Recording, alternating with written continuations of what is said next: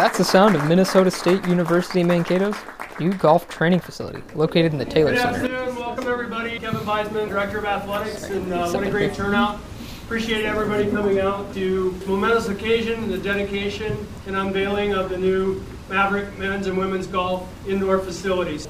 You know, as an administrator, we always, look at different ways of, what's the opportunity that we can create to enhance the student-athlete experience and the level of competitiveness in the program. On Friday, January 27th, the facility officially opened for use with the inaugural tee-off by University President Dr. Edward Inch. For the golf program, this is an open door to new opportunities. Previously, the golf teams practiced in the sports dome during winter months. However, this left a lot to be desired. Many of their competitors have access to diagnostics and year-round golfing weather. In Minnesota, that's not an option. So MNSU Director of Golf, Alex Schmitz, had to get creative. He explains. Just being able to have a place to hit balls and being able to see your ball flight and see your numbers in the off season when you're not able to get outside, and just them being able, again, to have a place to call home, a place to store clubs, a place to hang out as a team. It's tight, but it's very well laid out.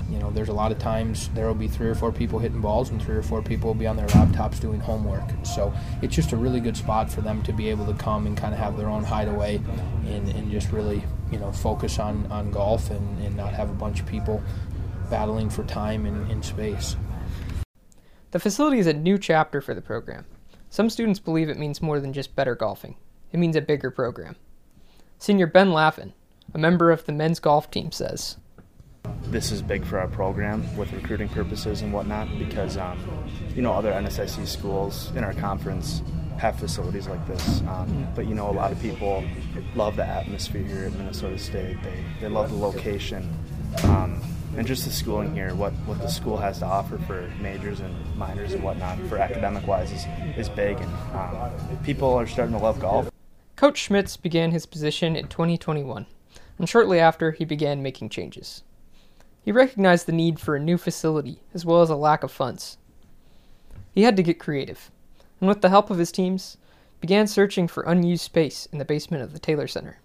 It started back about 9-10 months ago. I was looking for a space that was more doable or more feasible than the gym that we were hitting in, and I kind of went on a scavenger hunt in the basement of the Taylor Center and opened just about every door that was down there, and the last door that I opened was TC 74. That has become now home for us, and all it was a key in looking through, and when I looked at it, it's like, this is my Cadillac, this is the room that I need. It was already occupied by athletics, and then it was just getting the approval from athletic director Kevin Weisman and his support, and Greg Weiss as well. So they kind of let me run with it. It was full of a lot of boxes, a lot of backstock of things, and so all of my men and women put in a working hand of moving all of that stuff out, and our staff here, there were some cages and a bunch of stuff that needed to get taken down off the walls, and they did that in a very timely manner, so from there I had a blank slate.